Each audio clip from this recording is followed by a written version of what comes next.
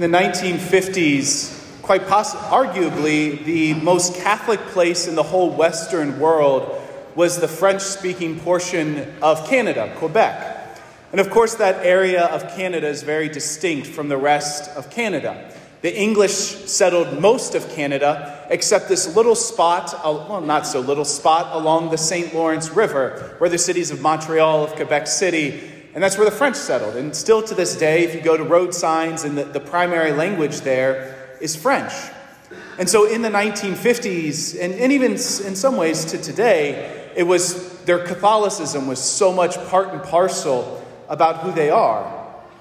And so in the 1950s, there's a poll in 1959 that somewhere between 85 and 90% of the total population was at Mass every single Sunday. You think about that, 85 to 90%, not just of Catholics, but of the entire population was at Mass every single Sunday. That it was so lively, and it was one of those places that you can look, and Catholicism was part of the air that everybody breathed. And as you might have guessed, things kind of fell apart. And by kind of, I mean they absolutely collapsed, and the bottom absolutely fell apart from French Quebec. That to this day, now, about 4% of the population goes to Mass on Sunday. To think about, that's a staggering number. 85% to 4%. And of course you can talk about what happened, what went wrong, where did this come from, why, what was happening culturally, and I don't know the answers to those questions. But there is something that happened along the same time that this kind of decline in faith and this plummet of religious practice was this separatist movement in Quebec. So maybe some people remember in 1995, there was a vote whether Quebec should separate and gain its independence from the rest of Canada, or whether it should stay a part of Canada. And it was a razor-thin vote, a 1% difference. So 50.5% of people said, stay with Canada. 49.5% said, let's go by ourselves. And so the interesting thing is, many interesting things. One of them is, as religious faith was plummeting, this political movement to separate themselves from Canada grew. That as religion, which had given them meaning, which had given them life, which had given them something to look forward to, some common bond, as that crumbled, something else filled the place.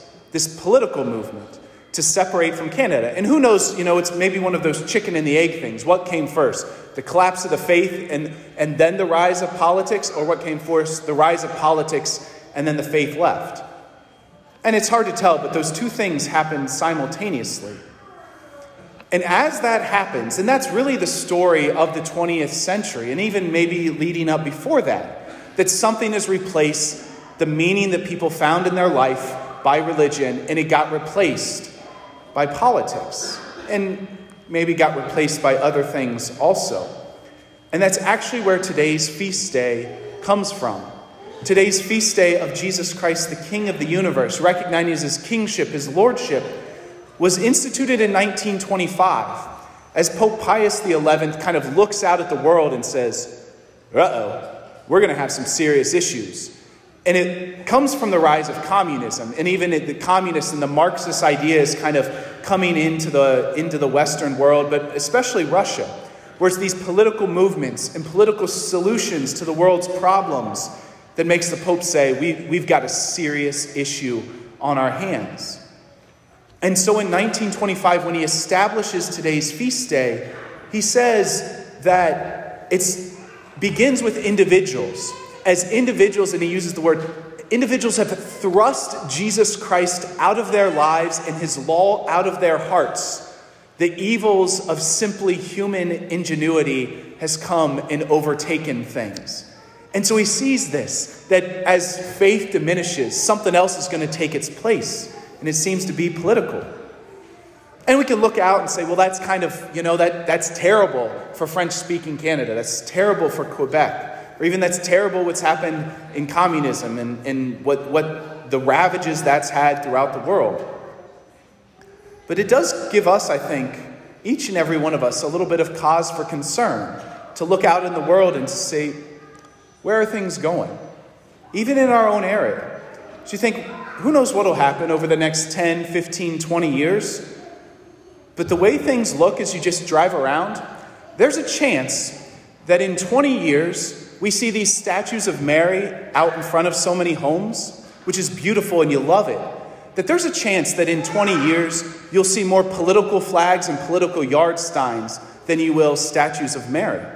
That there's this chance, and there seems to be a growing movement as the yard signs, the flags, all of that, and maybe the two can exist side by side, right? Maybe there can be the statues of Mary as an expression of faith and hope, and the Blessed Mother's intercession can exist alongside of political processes. But it is, where do we put our hope? Right? What are we going to see more of in 20 years as we drive through our beloved area? Yard signs and flags, or statues of the Blessed Virgin Mary? Because it begins with each and every one of us individually. We can look out and we can comment about what happened in other countries or even what happens here, but it begins right in our own hearts. It begins, do we let Jesus have kingship over our hearts, over our lives, over our souls? And the gospel that we have today shows Jesus vying for power. And this gospel that we're given is so beautiful because when we think of Jesus, the King of the universe, we think this vast array of people, of angels, of saints that are all part of his kingdom. But the gospel today is so small. It's just one interaction that Jesus has with a single individual, Pontius Pilate. He's not in front of 5,000 like he was when he multiplied the loaves and the fish. He's not in front of even just his 12 disciples. But it's just this one person he's working on his faith. Just one single person he's trying to draw into his kingdom. And Pilate opens the interrogation, opens the dialogue with, "Are you the king of the Jews?" And Jesus, rather than giving him a straight answer, or rather than getting defensive, or even trying to be direct and just give him a yes or no, he says, "Do you say this on your own, or have others told you about me?" He's trying to get Pilate to say, "What do you think, Pilate? Do you believe I'm the king?" Because he's trying to get him to believe that he's the king. He wants Pilate to come to faith. He wants Pilate to entrust his life to him. He's not worried about the trial. He's not worried about suffering and dying. This one person right in front of him, he wants him to become a believer. And so Jesus brings him this incredibly personal question. Do you believe? Or is it what others have told you about me? Are you just repeating what you're hearing around you? And that's a question for all of us. Because this comes to us personally also. Do we believe that Jesus Christ is the King of the universe? Or do we simply believe what other people have told us? Maybe that's what our parents have told us. Maybe that's what a priest has told us. Maybe that's what a catechist told us, or a grandmother. Do we believe that Jesus Christ is the King, or do we simply repeat what others say about him? And of course, Jesus and Pilate are not done with their discussion. As they kind of talk about this kingdom, Jesus says, "My kingdom does not belong to this world." It's almost as if he's saying to Pilate, "I'm not a threat to you. Right? You've got your kingdom, Pilate. It's fine. You kind of run your political sphere. You run here. I'm not coming to overthrow you. I'm not coming to take down what's good in your life, what you've built, what you've worked for. I don't come to destroy that. My kingdom is of a whole different level, a whole different playing field. I don't come to dominate you, Pilate. I come to save you, to bring you into a kingdom that's of a whole different world." And that's for us too. Jesus, the King of the universe, doesn't come to destroy our lives. He doesn't come to say, that's bad, get that out, you're done, let's move on. But he comes as this King of mercy, this King of love, to give us a kingdom that we could never even imagine, to bring us to light, to truth, to peace, that we could never even imagine, just the beauty, the splendor of the kingdom of Jesus Christ. So he doesn't come to destroy.